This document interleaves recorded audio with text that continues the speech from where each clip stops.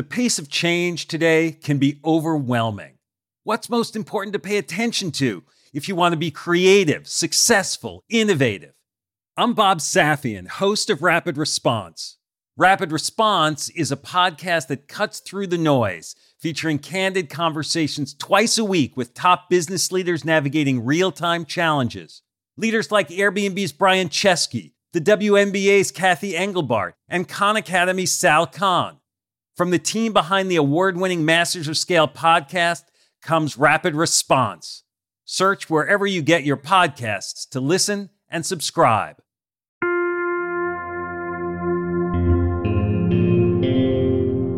Industrial scale farming is kind of like coal production in that it is very dirty and dangerous, but it gets the job done. You can't deny it feeds a lot of people, but it also drives climate change with a lot of methane emissions, carbon dioxide emissions.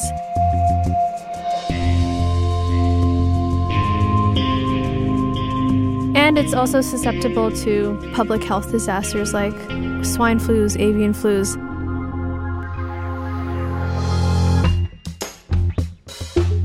The whole supply chain of animal products could change if we start veering towards cultured meat. With animal agriculture, you're developing the whole animal, so its horns and its skin and its nervous system, all this stuff. But what you really want is mostly muscle tissue, some fat, connective tissue.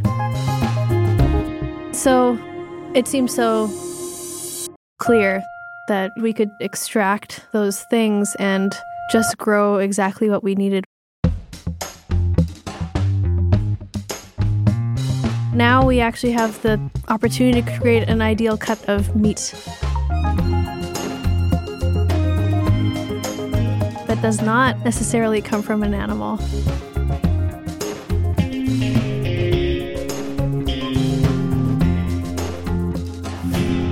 It's a completely new paradigm for food.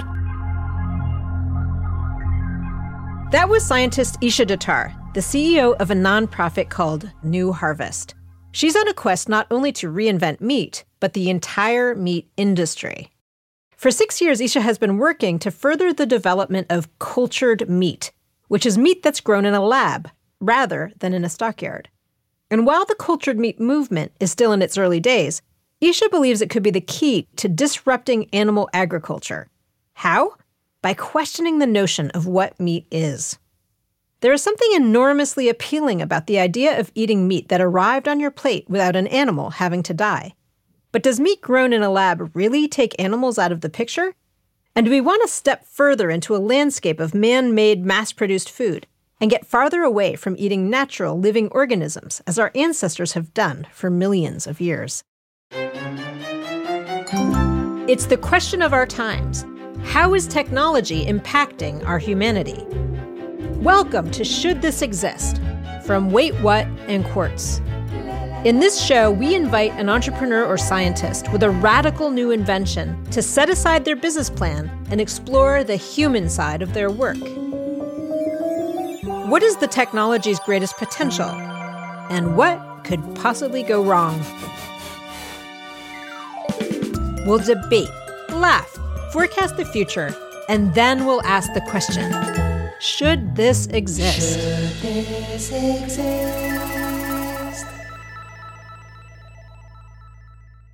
I'm Katerina Fake, and we know that the boldest new technologies can help us flourish as human beings or destroy the very thing that makes us human. It's our choice. About me, I co-founded Flickr and helped build companies like Etsy, Kickstarter, and Public Goods from when they first started. I'm now an investor at YesVC and your host. Everybody knows the dark underbelly of industrial meat production.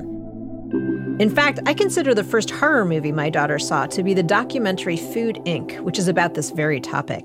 She was only 10 at the time, but it was terrifying for her when she saw what goes into Chicken McNuggets.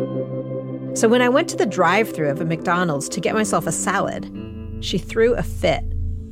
She's like, "We cannot go here." The reality is that in our world, at least the Western carnivorous side of it, runs on meat.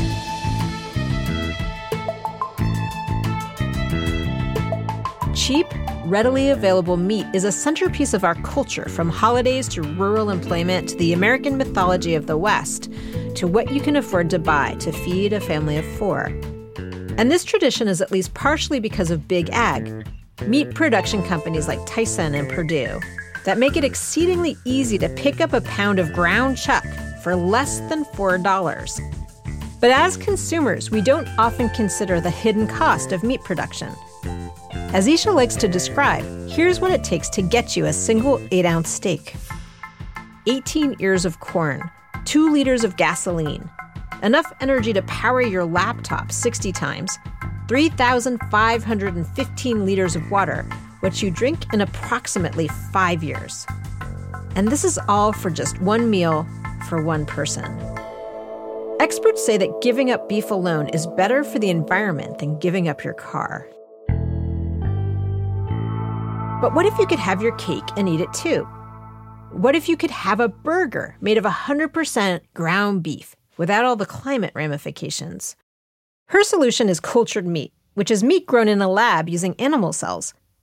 Unlike popular plant-based products such as the Impossible Burger and Beyond Meat, cultured meat actually is meat. It's not vegetables that are made to taste like meat, and it's not imitation meat either. Our goal is to fund and support and accelerate academic research in this new field of cellular agriculture and to support the scientists that are making this field happen. In recent years, the cultured meat movement has gained significant momentum. Bill Gates and Richard Branson are among the celebrities who have invested in cultured meat startups, and more scientists are getting on board. There really was no organization that preceded the type of work that we were doing, but we were seeing some startups emerging. I think it's grown from probably 0 to maybe 40 startups in the past 4 years. But there's still a ways to go before cellular agriculture really disrupts Big Ag. For starters, Isha needs to create an infrastructure of scientists, funding, and public acceptance. Like Carl Sagan said, if you want to bake an apple pie from scratch, you must first create the universe. If we want to make cell-cultured meat, we have to create the universe in which cell-cultured meat can exist, which means an environment of talented people with resources and expertise that can move the science along.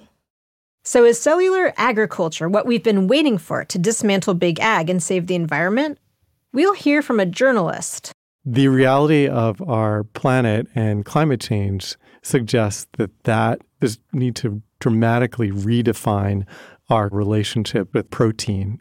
We'll talk to 2 butchers. I absolutely hate that idea. And we'll meet a biophysicist. I'm fully on board with the dream, man. Like, I would love to see this type of world, but I'm a scientist as well. And, we live by rigor and evidence. Isha remembers the moment when she saw the future of food. She was majoring in biochemistry at the University of Alberta when, on a whim, she enrolled in a graduate-level meat science class. It was in the basement of the animal science building in a little classroom with like 15 to 20 primarily agriculture students in it. I wanted to learn about biology that everyone cared about, the type of biology that touches people every day, which to me was food. And I grew up really caring about food. I would eat steak tartare in high school, so I was cared about meat too. There, in a faraway basement, she had her aha moment. My professor kind of in passing mentioned the idea of growing meat from cells, and I thought, oh, that's so obvious. That's clearly the next step for food technology. And then I thought, how on earth is no one working on this right now? Growing meat in a lab might seem like something from a science fiction movie, but it's not a completely new phenomenon. Scientists have been growing human organs in the lab for decades. They've successfully grown them using the same techniques as Isha, by taking cells from the human who needs the organ, growing them on an organ-shaped scaffold, and eventually implanting them into the body. Scientists have grown a human heart, bladder, muscle, and skin by this process. Is using cell cultures to grow food such a huge departure? Isha doesn't think so. I think it's important to place the idea of growing meat or milk, proteins, on a continuum of things that we already produce and consume. The first time biotechnology was put to use in food was many thousands of years ago when we started fermenting foods. And before we fermented foods, we had a glass of milk, and we could have never imagined that we wanted that milk to become solid and have mold growing through it.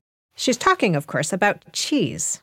I like to think of cellular agriculture almost as a fermentation 2.0 or 3.0 or 4.0, where in the introduction of these new technological processes, we unlock these food products that we just could not have imagined. So in the same way we went from milk to cheese, I'm so curious where we might go from muscle cell to who knows what. So how do you grow muscle in a lab?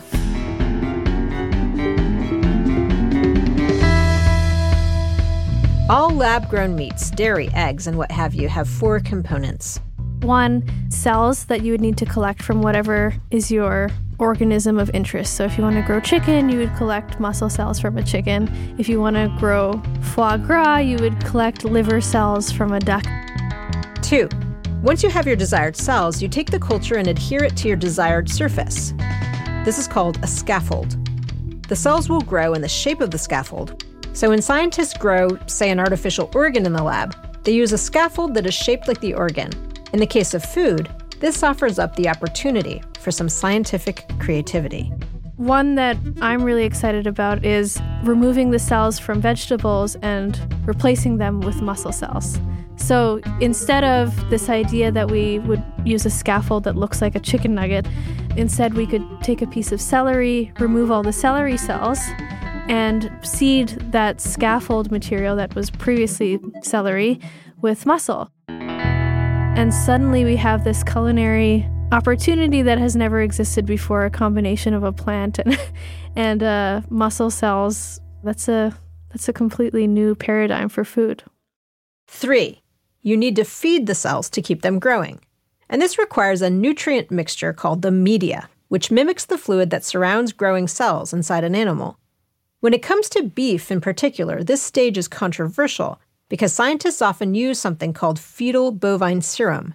It's a fluid taken directly from living cows, but you have to kill a cow fetus to get it. We'll come back to that later in the show. And then, finally, 4, for the cells to grow, they need heat. The cells on the scaffold, in the media, all of that would be combined inside a bioreactor, which kind of emulates the body. It's the container in which all this growth will take place.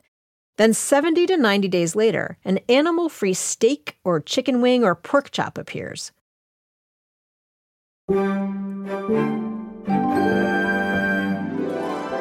Beef is more than what's for dinner. What we eat is who we are. For this episode's workshop, I spoke to 4 people with different perspectives on how cultured meat could change, or fail to change, the landscape of food. First, we have Kevin Delaney, the editor-in-chief of Quartz and a regular on this show. I asked him what cultured meat brought up for him. So years ago, I lived in Paris, and I'd go into the local butcher store, and you would walk up to the counter, and there would be these color photocopies with photos of cows on them, with the cow's name, with the cow's address, with the cow's weight, with the date the cow was slaughtered. And it turns out that these were literally the cows that the butchers behind the counter were serving. You saw the cow, and the tie between the protein that you were buying from the butcher and this cow who lived in the French countryside was very direct. We actually are comfortable with the idea that when we eat meat, we're eating something that has a provenance, which is a living thing. How do we culturally redefine our relationship to the protein that we consume? Kevin's story is filled with nostalgia for an earlier time when more of us had a personal relationship to the meat that we eat. But now, as consumers, we look at packaged meat in the grocery store and don't intuitively associate it with the animal that it came from. Does Isha think that cultured meat will connect us to the animal origins of what we're eating, or distance us from them further? You could still purchase cultured meat from a cow that has an identity and an address and a name, although it didn't have to die. You know, we could even watch a live stream of it roaming the countryside. You can continue to have a relationship with them as existent animals. That scene doesn't need to change too much. There's something villainous about eating meat. The desire and relish of eating another living thing has even become a movie trope. Think about Cypher eating the computer-generated steak in The Matrix, or any episode of Game of Thrones. Somebody bad is always sawing into a big, juicy steak. Even if eating meat is socially accepted, I think there's something in our subconscious that knows it's not totally cool. The vegetarians have always had the moral upper hand. Potatoes have no feelings. Next, we have biophysicist Andrew Pelling. Andrew is often described as a, quote, biohacker. It's worth noting that he and Isha have collaborated, and New Harvest funds research projects in one of Andrew's labs. Andrew has made his career by inventing a way to use plant tissue to grow human cells. We've gotten famous for, using apples to make human ears. We've been growing bones out of apples as well. We've grown skins on Lego minifigures, little genetically modified skins that emit green light. And really, all of this is sort of a series of experiments really testing the limits of biology. How extreme can we get? Where does biology break down? Andrew has a lot to say about cultured meat, and specifically about fetal bovine serum, often referred to as FBS. Fetal bovine serum is the liquid portion of the blood from a calf that has been aborted. So you have to kill the cow, the mother, you abort the fetus, and you purify the fetus's blood. Fetal bovine serum is the media I mentioned earlier, the nutrients that feed the cells that allow them to grow into meat. And right now, it's the only low-cost option for culturing animal cells. They tried to do it without fetal bovine serum. This stuff sucks. Nobody likes it. I hate this stuff. But as soon as you take it out of cell culture, all your cells die. Unless scientists find a viable, cheap alternative to FBS, cultured meat fails to remove the animal from animal agriculture. Isha is hopeful that an alternative animal-free medium will arise soon. I think we can absolutely move away from fetal bovine serum, and many groups already have been able to grow cells without it. There's no need to rely on this specific animal product. Andrew is openly skeptical about cultured meat.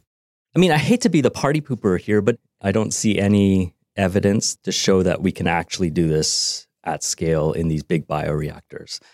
Everything I've talked about was actually on a petri dish. The second you try to grow cells like in a stirred bioreactor where they're kind of floating around in liquid, all the biology changes and everything you thought you knew goes right out the window.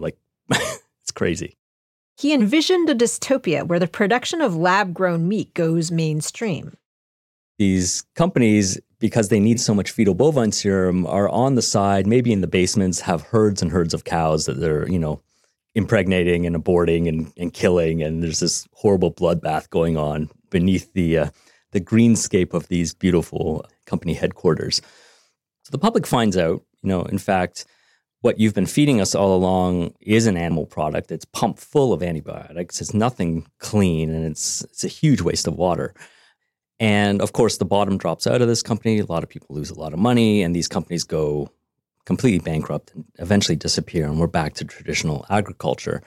At this stage, someone may come along with a real solution, but all of the investors who had invested earlier are not going to want to invest again in this type of technology. And so this technology doesn't ever come to market. And what could be a real solution and have a real impact on our lives and on our planet never comes to be. And simply because of a lack of rigor, a lack of transparency, and an obfuscation of the truth. I asked Isha if Andrew's nightmare scenario resonated with her. I do really believe that we can move away from a fetal bovine serum for culturing cells. I just think there haven't been incentives in place that have pushed that type of innovation forward before. I think it's possible. And the reason why I think it's possible is kind of similar. I'm 39 weeks pregnant now, and people are talking about breastfeeding versus formula. Formula exists, and you could say that fetal bovine serum is kind of like breast milk. It's this kind of magical mixture of, but we can come up with substitutes that are very, very good, that provide a nutritional profile that is necessary for that growth to happen. So similarly, fetal bovine serum provides everything cells need to grow and divide, but you could provide an alternative set of very well-defined nutrients that can do the same thing.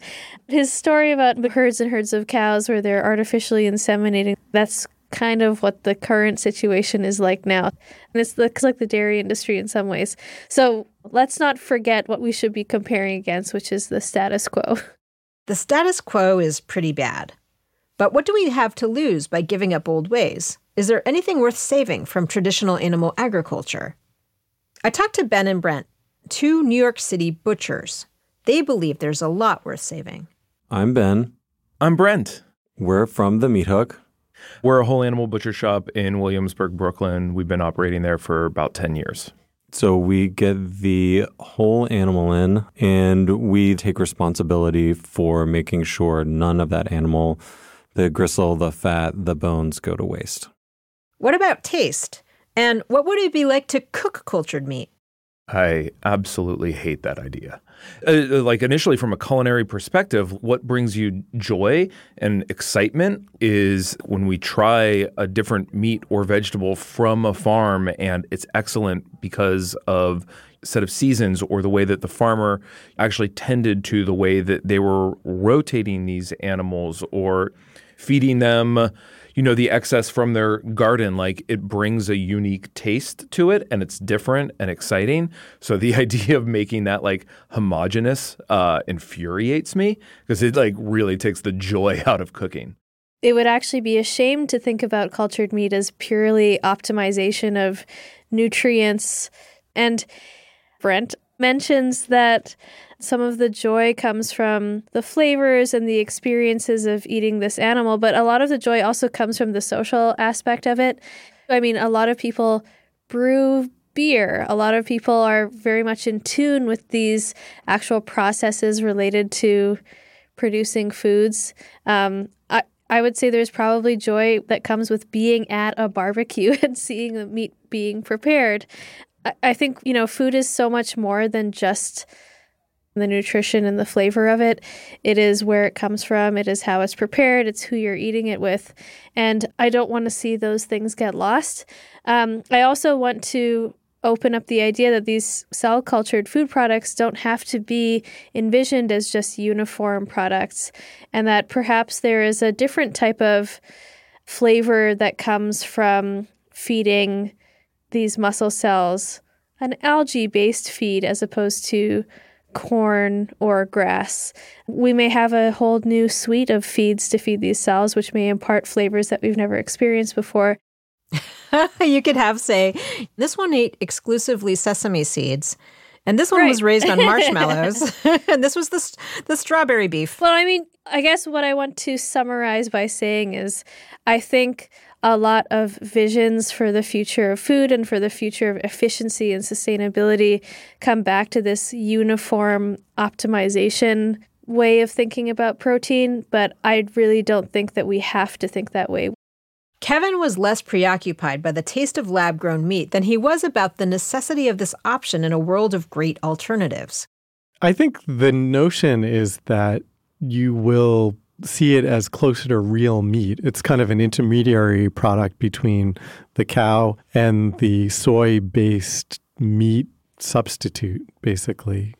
My skepticism about this is if we're going to not eat the cow, why are you going to eat a more expensive lab-created meat when we actually do have plant-based substitutes that currently are cheaper and becoming more convincing substitutes for meat? It's not your lame tofurkey. It's something that actually looks and tastes like a burger. And in a lot of contexts, it would actually be hard to tell the difference from a burger. Yeah, I don't really disagree with Kevin. Beyond Meat and Impossible Foods have done such a great job in rebranding the veggie burger. It used to be thought of as like the downer food at the barbecue, and now it's something people are really excited about. You can get it at a fast food place, you can get it at a high-end restaurant, and it's really something that non-vegetarian people want to try. But I still think there is quite a ways to go in terms of thinking of alternatives beyond just the burger format and the nugget format. I think that's still pretty limiting. I agree, but it's hard to talk about this bubble of delicious meat alternatives without talking about the cost. Part of the reason why Impossible Foods has scaled so well is that it's cheap and easily available. It's sold at Burger King, White Castle, and more. What would it take for cultured meat to get to that place? The cost would have to come down quite a bit. I mean, the types of bioreactors that people are using to grow these cells are still quite small, and the price per pound on cell-cultured meat is still many, many times that of meat from an animal. The greatest amount of change would occur only when the costs are pretty comparable.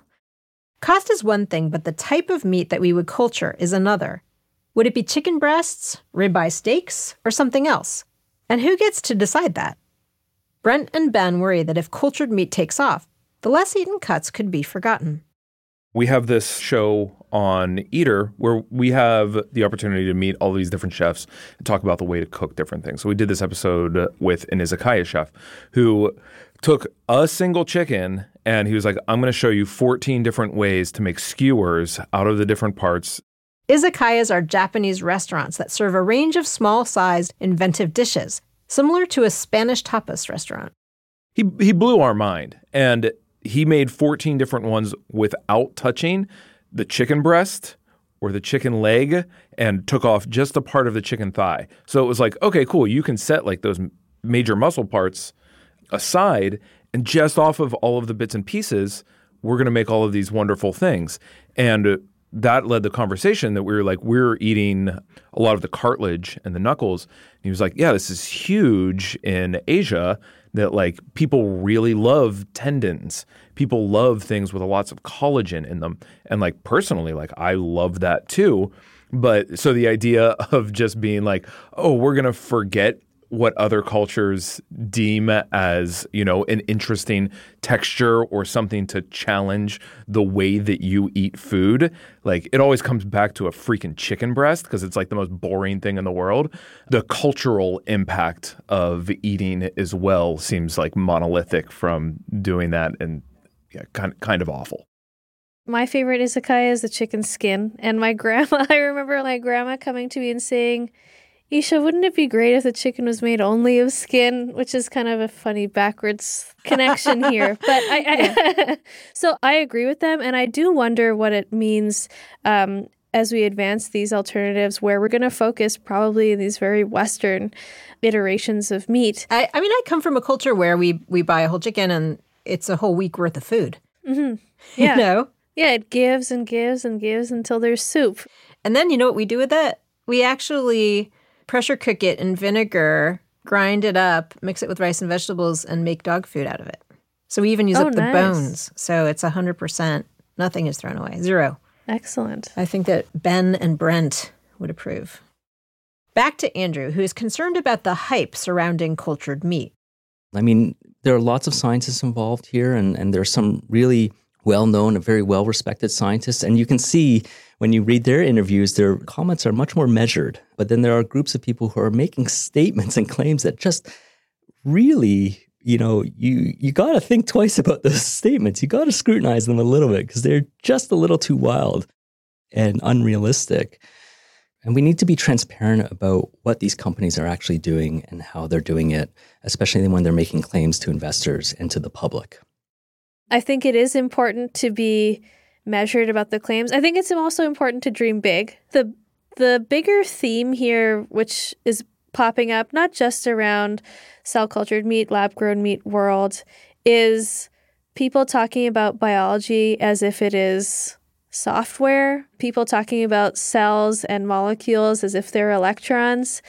They're not. They're so different. And I think one of the conditions that leads to any kind of runaway investment situation in biotech is a lot of investors just not knowing that crucial difference. So we do have a lot of investment, which is very much excitement driven. And we can poo-poo it and say, oh, these are not savvy investors. But the fact is that that type of investment is driving the conversation right now in a way that the conversation kind of needs to go in order for us to bring on some of those rock star scientists. Let's assume for a minute that cultured meat solves all of its problems. Scientists come up with an alternative to FBS, the cost goes down, the investors stop making big promises they can't deliver, and it successfully scales. You can go to McDonald's and buy an animal-free hamburger, no problem. What's the downside to this world? One secondary effect from our factory farm system is that we need an enormous amount of corn and soy to feed the animals we're eating. But when you grow corn on the same field for 40 years, the nutrients deplete into nothing and the soil is dead. Our butchers, Ben and Brent, believe animal farming is an important part of regenerating the soil. They explain the theory of regenerative agriculture. Regenerative agriculture is an idea of land management predominantly. It really has more to do with soil health than anything else. The idea being that if animals are led to a new pasture, they're going to eat the best things that they find. Like, kid in a candy shop, you're going to find the thing that you really like. You're going to go after it. So those are just different grasses. Through doing that, they're also trampling the ground and creating new growth. They also, believe it or not, they poop. And it's the best fertilizer in the world. So if you have natural grasses and you have natural fertilizer, it really can rebuild soil health, which then can retain more water and create cleaner water systems. So using animals in this strategic way, you create a great product in and of itself, in that this is super clean protein, but in the process, you're also rebuilding soil health. Yeah. I mean, these systems are as old as time. So that's just part of just getting back to something that was already working. Sometimes the old ways are the best ways kind of thinking. Is regenerative agriculture a viable way to dismantle big ag? Here's what Isha had to say. If we move towards the type of regenerative agriculture that they are talking about, then meat consumption has to go just way, way down. These manure lagoons, this runoff problem, that comes from factory farms where we have thousands and thousands of cattle in a very concentrated area. That's essentially mining, It's mining because it's not cyclical anymore. It's a linear process. It's not a cyclical one. But if we were to move to a style of agriculture that was entirely cyclical, entirely regenerative, I don't know how often we'd be eating meat, but it's probably something like once a week or once a month. This speaks to Kevin's earlier point. Why put all of these resources into cultured meat when we have an alternative? Why not just eat an Impossible Burger? Demand. Consumers want meat, and with current demand, they cannot use the land to supply enough. That's how we got to this place to begin with. Isha hopes that cultured meat will be the thing to help break the cycle, or at least change the conversation. Alternatives are something that are so hot right now is because we're really excited about new stuff. We're excited about innovation. We're excited about technology, and we're excited about new experiences. And so maybe cultured meat ends up just being a conversation that drives forward plant-based alternatives. I think that would be a fine outcome if it turned out that way. But I also think that it is really exciting to think about these new iterations of what foods can be if we start envisioning growing foods from cells. I think there's a lot of opportunity there that is hard to see unless we actually engage with the science. Save the World Katerina has lived in misery and conflict with carnivore Katerina for so many years now. Having these conversations with Isha was the first time I could see to resolve this conflict. To have my steak and eat it too. So is cellular agriculture the way to disrupt big ag? Maybe. The future of protein is about new kinds of protein. It has to be. At this point, our survival could depend on whether we as humans are willing to switch to Impossible Burgers, or 100% oyster diet, falafel made from cricket flour, or cultured meat steaks. Or if we're just willing to go fully vegetarian. Everyone in this story has a common enemy in big ag. Big ag is indisputably destroying not just the environment, but communities, family farms, and our health alongside it. But the various players we talk to are not aligned about the way to get there. New Harvest is about movement building, and we've seen this before in other movements. Shared goal, different tactics. Nonetheless, all of them are moving in the right direction. They need to progress. But how?